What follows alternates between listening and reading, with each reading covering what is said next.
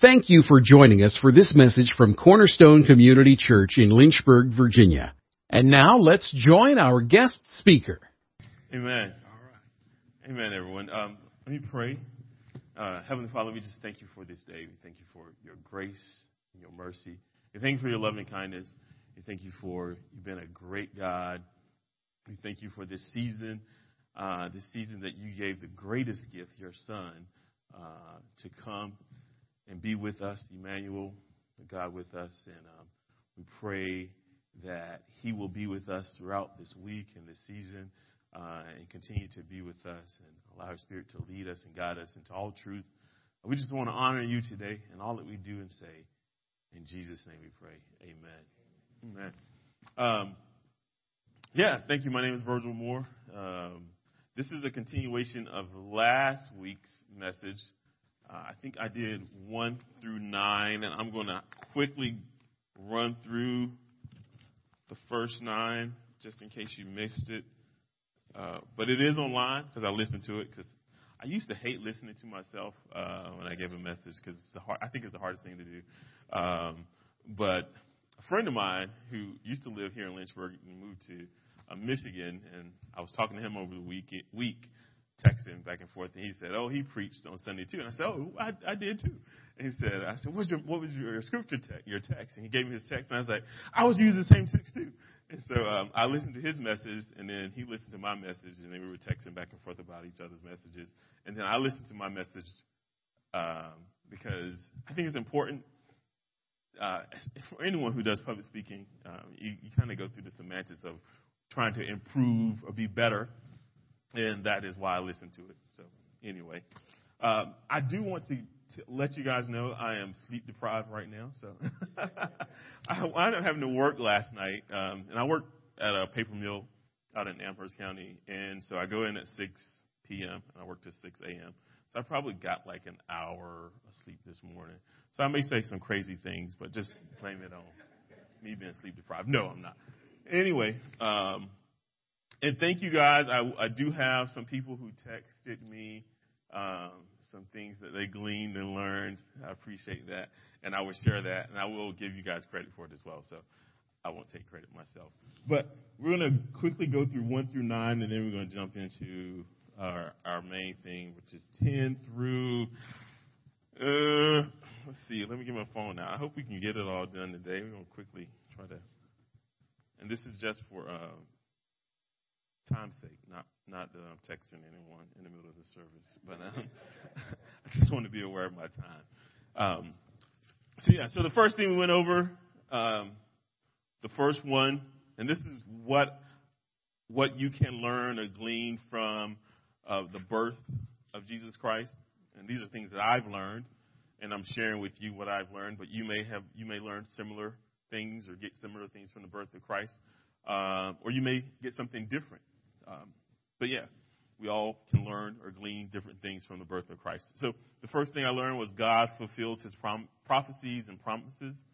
The second thing was, and I quickly just went over how in the Old Testament they prophesied several times about the coming Christ. And so I won't go into details about that. The second thing was no word of God will ever fail. The third, favor ain't fair. God found favor in an ordinary woman called Mary. And so we unpacked that a little bit.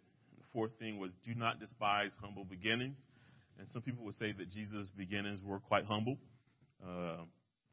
And he went out to do great things, and so can you.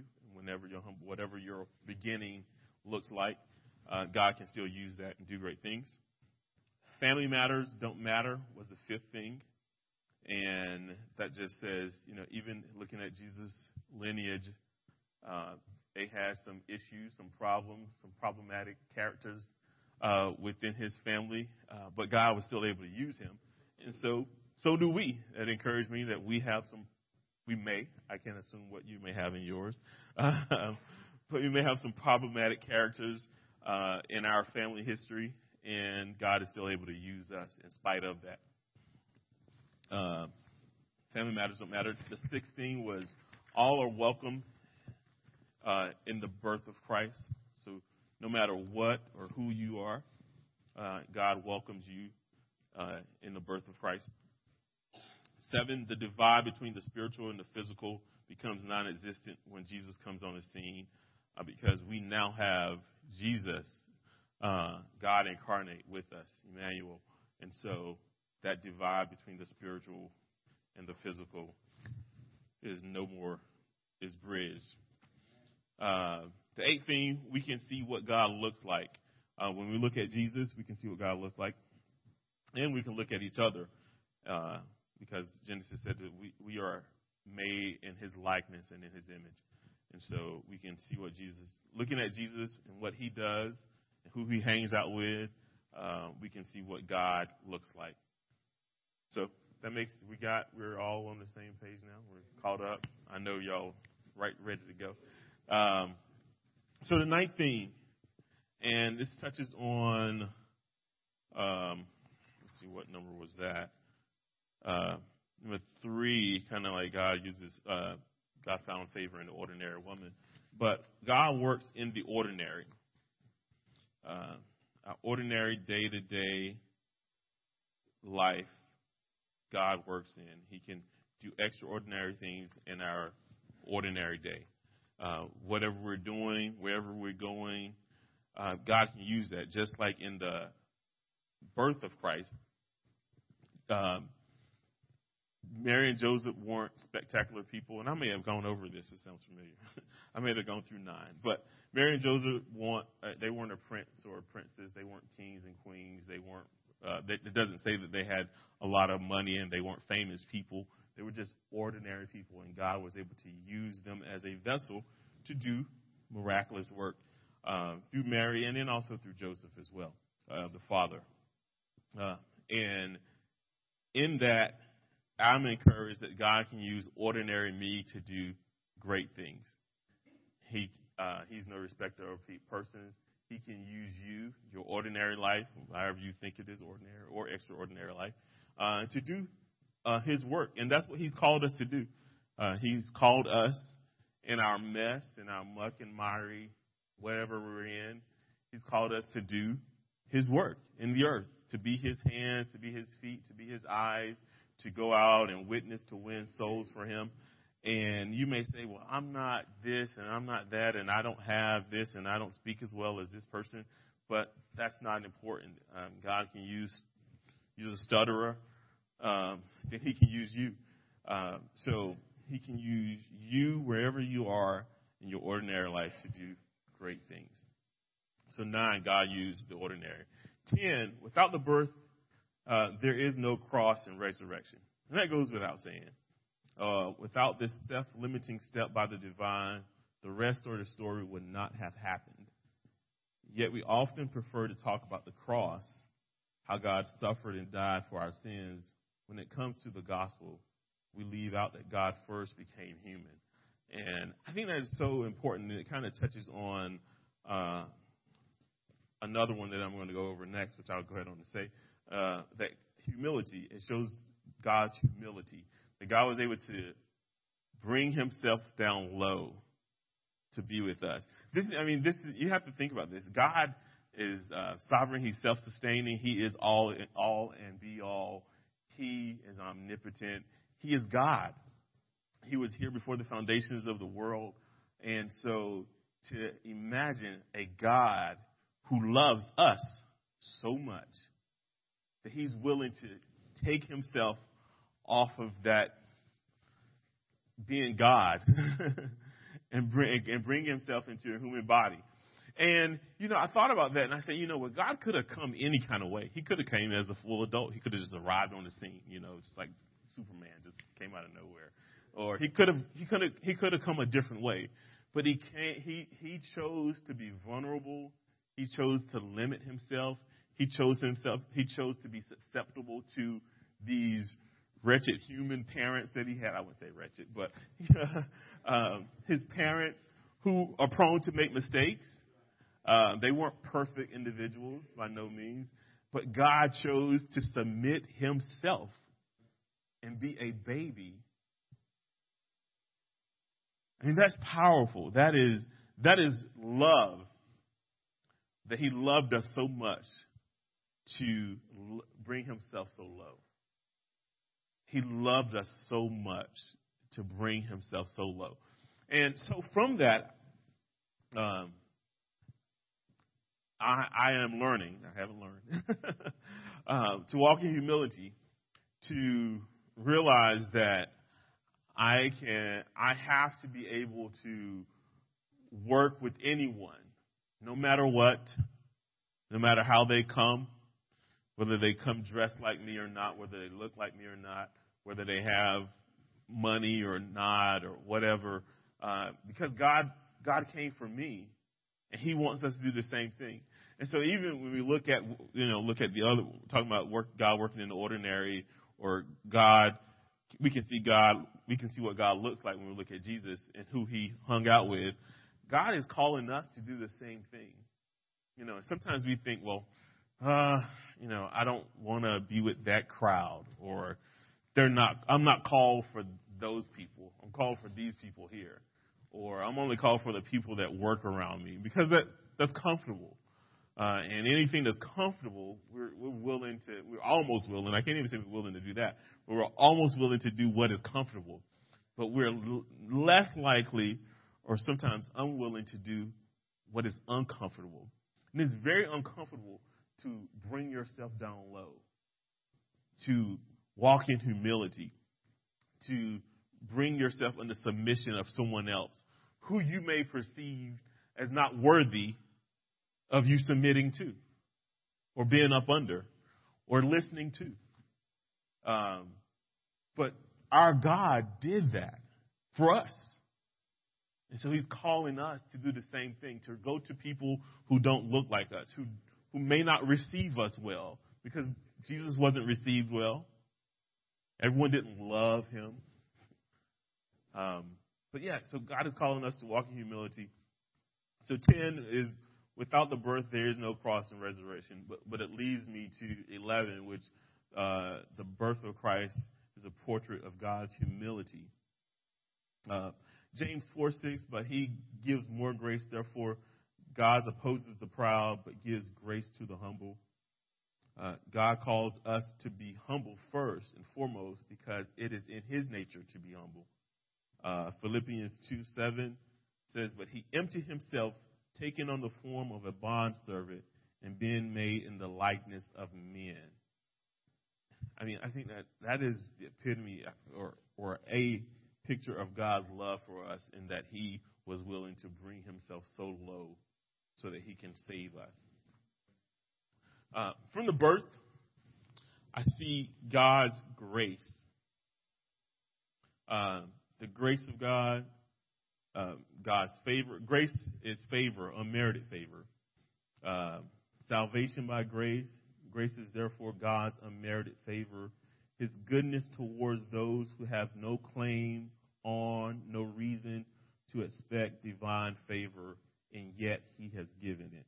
The principal manifestation of God's grace has been in the form of a gift, meaning given us his son. I mean, again, it goes back to his humility, his grace, in that he loved us when we did not deserve it, when we weren't thinking of him, when he wasn't on our mind, but he still saw a need and was able and willing to meet that need, which was his son being the ultimate sacrifice. What I learned from that is, I have to be willing to give grace as well when people don't deserve it.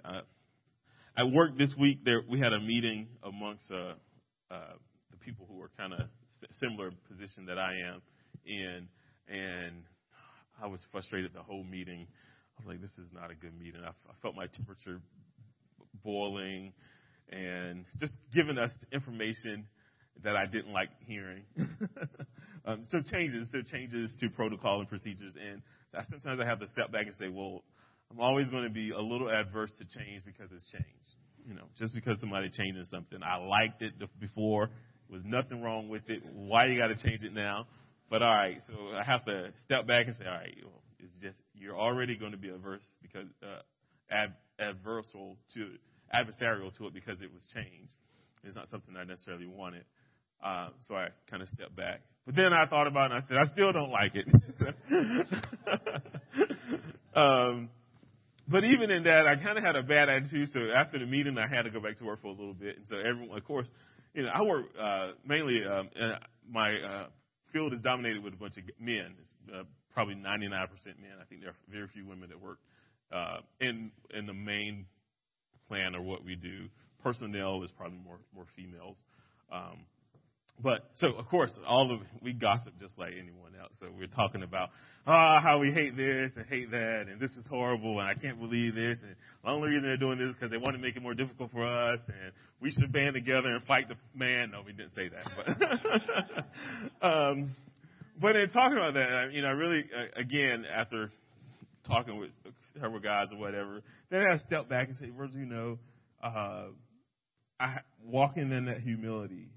Giving people grace who don't deserve it. I'm like, this lady don't deserve my grace at all because I'm going to give her a piece of my mind when I get a chance. No, she deserves grace as well.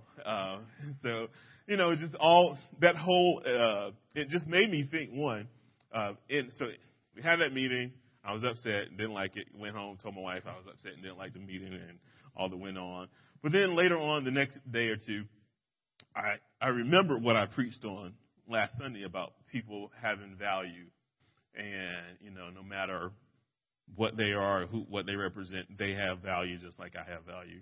Because I had diminished this one person already in my mind. So I'm gonna give them. So, but the Lord reminded me that they have value and they have worth. And then in prepping for this, they are. They should receive my grace just like I receive God's grace as well. And so just changed my whole thinking about it. I'm not upset about it. A little bit, but not as much. But it did make me it made me rethink and reevaluate, that the situation, what was going on, and really bring myself down. I'm not one to, I'm definitely not one to kind of, if I hear something, I'm going to be flying off the handle. No, because I process it, I think about it, and I internalize it. And so individuals may not ever know that I was upset about it, but I know that I was upset about it, and I kind of say, maybe I shouldn't be upset about it. And I look at it 20 different ways before I come to a conclusion. Maybe I still should be upset about it. And then, anyway, the Lord deals with me. That's how He deals with me. Some of you guys may have said something right away. It's going to take me a few days to kind of process it, to make sure, this is how I feel or what I think or whatever the case may be. But I say all that to say, if God gave me unmerited grace or unmerited favor, then the example is He wants me to do the same. And so even for your coworkers, that supervisor that gets on your nerves, that boss that doesn't deserve or you don't think deserves your grace, and they rub you the wrong way, and you can't wait to rub them the wrong way, they deserve your grace, because I'm sure you have rubbed God the wrong way. So I learned from that, the birth of Christ, that God's grace, when He exemplified His grace by coming in humility, then I need to do the same thing and be an example in that as well. The birth of Jesus shows that Jesus was perfectly willing not only to preach the gospel, but become a sacrifice. Oh, that's tough, y'all. At least tough for me. That He wasn't, and God in His infinite wisdom knew the end from the beginning. And so He saw this world that was unwilling to consider Him, unwilling to consider their ways, their sinful ways, and they were broken and estranged. But He was willing, because of our unwillingness. God was willing. Sometimes we're unwilling to be inconvenienced. We're unwilling to wait. We're unwilling to be open and honest. We're unwilling to consider a love and rebuke from another.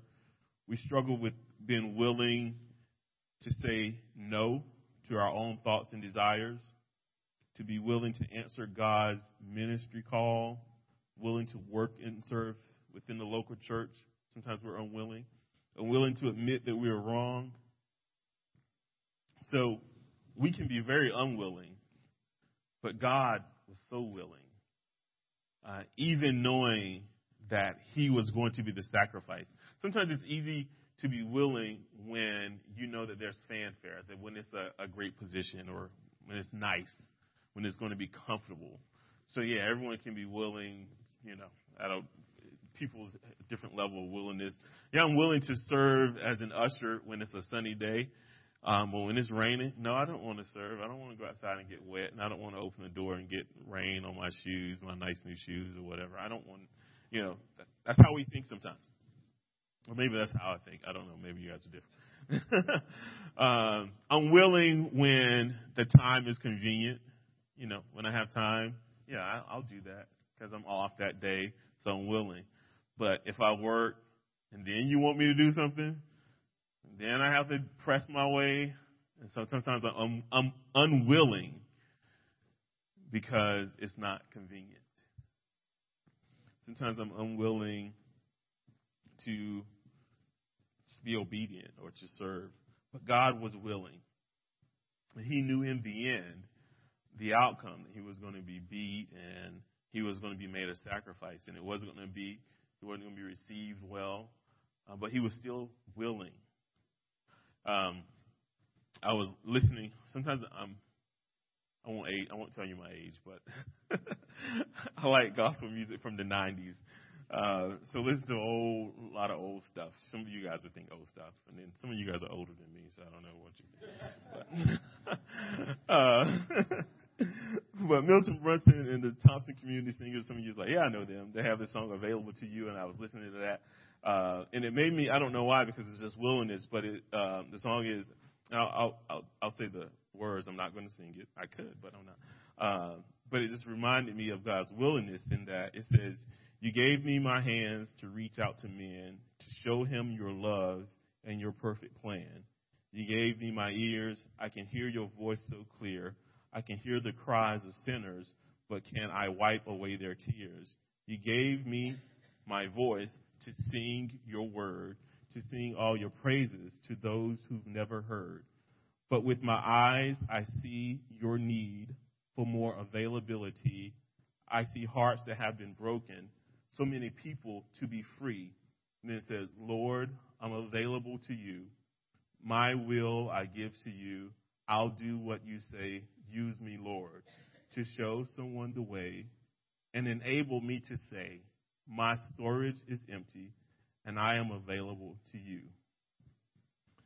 Then there's another verse to it. Yeah, I love that song, though. I listen to it over and over and over again because it makes me remember that I need to be available. I need to be willing. I need to empty out whatever junk I have going on and make myself available and willing to the service of the Lord. So, yeah. That's Milton Brunson and the Thompson Community Singers, available to you. If you want to listen to it, please, I suggest it. It's good black gospel music. I'll warn you if you're not a good fan of gospel music, it is good. Choir, singing, nice voices, all the harmonies, good stuff. But yes, are you available to the Lord? Are you as willing as he is or was for you to work through you, for you, to be there for you? Are you as willing as he is? And sometimes if we be honest with ourselves, we probably would say, no, I'm not as willing as I should. I'm not as available as I should. And I have my own unwillingness. And let's work on that. Let that be our challenge for next year, that I'm going to be more willing. I'm going to be more available. I'm going to, as willing as God is to do all the things that we want him to do for us. And I'm going to be as willing as he is. And you can't, we can try. I want you to try. We're not going to outdo him, but we can definitely try. Old church used to say, you can't beat God given. But they do want you to try to outbeat him in giving. So that was 12. 13, the birth of Jesus. And this is my last one. There are several more that I could go into, and I kind of just list it, and I'll go over them later. But this is my last official one. But the birth of Jesus shows God's love for us. Ultimately, that it is a love story for us. He could have sent a get well card soon to us. Said, I'll see you at the end. When he looked out on this world and saw all the sin and distress, he could have said, I'll see you at the end. I'll come back and we'll just fix everything then and we'll go on our way. But he knew that we needed a sacrifice because the law wasn't working. Yeah. And he became the ultimate lamb that was slain. He could have sent a get well card or shot us a text message to let us know that he's praying for us. But he didn't. He came in person, not just for a quick visit or an occasional check-in on us, but he came to set up his tent with us and with his people. He dwelt with us. He grew up with his people. He learned, he taught, he healed, he listened. He suffered with, he forgave. 30 years in the trenches with his people. Yes, his death also shows his love for us. But I have to wonder if the 30 years in contrast to the 3 days speak louder.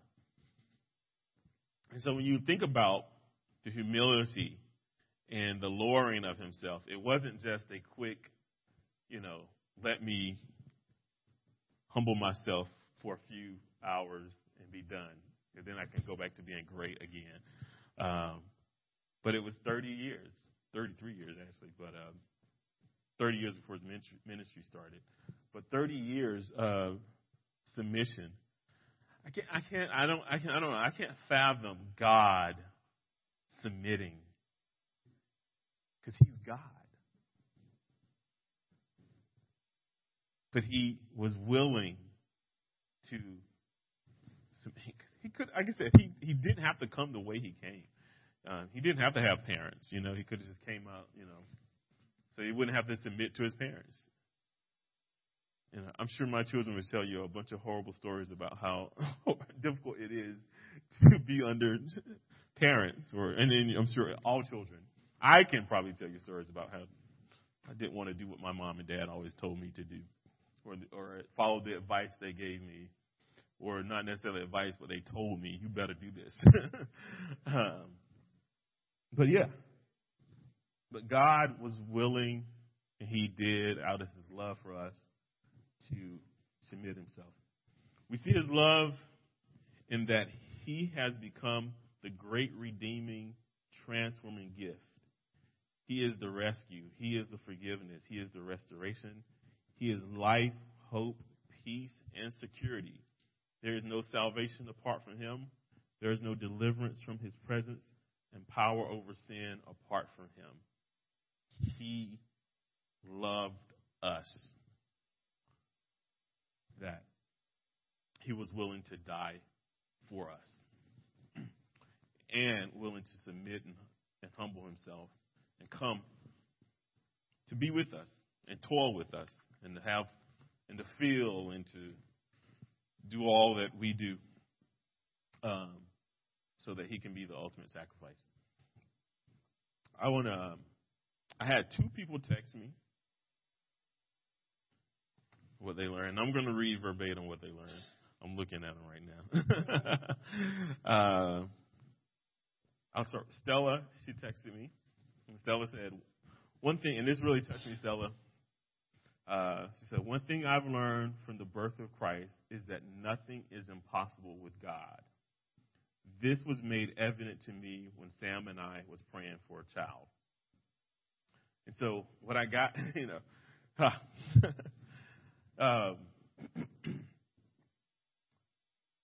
so what I got from that, Stella, and I appreciate you sharing, is that no matter what life circumstances we find ourselves in that may be difficult or not how we plan things to be, or, I'm not, just difficult situations or difficult life circumstances that you didn't ask for. If you get married late, then the question, well, I do want a child, and how is that going to happen? And I can imagine all the worry and all the thinking that goes on. But nothing is impossible with God. And I know sometimes we can believe that here and not necessarily here. And we can say it here, but think differently here. But nothing is impossible with God. So whatever your dreams, your hopes, your desires that are unfulfilled at the moment, that you're struggling with, and you're wondering if God is going to come through, nothing is impossible with God. And so, just something that you have to remind yourself. You might have to repeat it over and over again. That nothing is impossible with God. Brianna. And Brianna said, and this was good too, Brianna, I appreciate this. She said, I have learned that God has a purpose for all our lives. We were born, Mary had a purpose, Joseph had a purpose, glory. Of course, Jesus. God uses and intertwines our lives for his glory. Yeah. Thank you. I asked my kids to come up with something. They didn't. It's all good. But yeah, thank you for that. Then I'm going to be closing, but I do want to read. I did this devotional. It's like a 10, I don't remember. It was a devotional, a Christmas devotional on my Bible app. So I was going through it every day. And so I love this. I think this was on maybe the last day of the devotional. And so I just want to read this to you. And it's not long at all. It says, the Jesus of history was a child of a Jewish family living under a foreign regime. He was born into an extended family living away from his home, and his family fled from a king who sought to kill him because he posed a political threat. The Jesus story, in its historical context, is one of human terror and divine mercy, of human abuse and divine love. It is a story that claims God became human in the form of one who is vulnerable, poor, and displaced in order to unveil the injustice of a tyrannical power.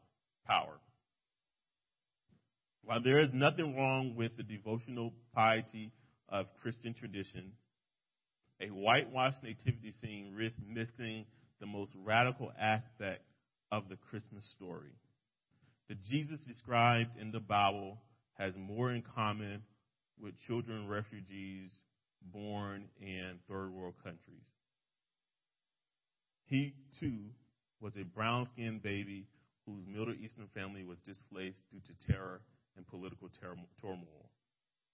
Christmas, in the Christian tradition, is a celebration of God becoming human as a gift of love, to enjoy adorable, albeit ahistorical nativity places and all the other wonders of the season in one way of delighting in this gift. But if we just nostalgically focus on one baby while ignoring all the other babies and children around the world suffering, then we miss the entire point of the Christmas story. This really made me think that the Christmas story can mean a lot of different things. And so I pray that you look differently when it comes to the story, that you glean from the things that I've learned and I'm taking from it, but also add your own things that it is powerful. I used to kind of downplay Christmas because Easter was the holiday, right? Easter is the Christian holiday. But Christmas is important. There's so much to be learned. So have you stand to your feet and close out in prayer.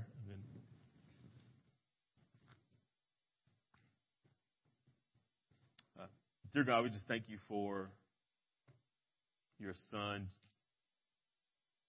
Thank you for you bringing your Son to be with us in this season, this Christmas season. Thank you for the birth, the life that he lived.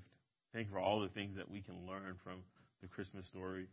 We thank you for not just thinking of ourselves in this season, but thinking of others. And not thinking of others in just let me give them money or material things, but thinking of others in that, let me see the life that they're living and what can I offer Christ to them? Can I walk beside them? Can I humble myself and be with them and live life with them and show them a better way possibly, or show them a way?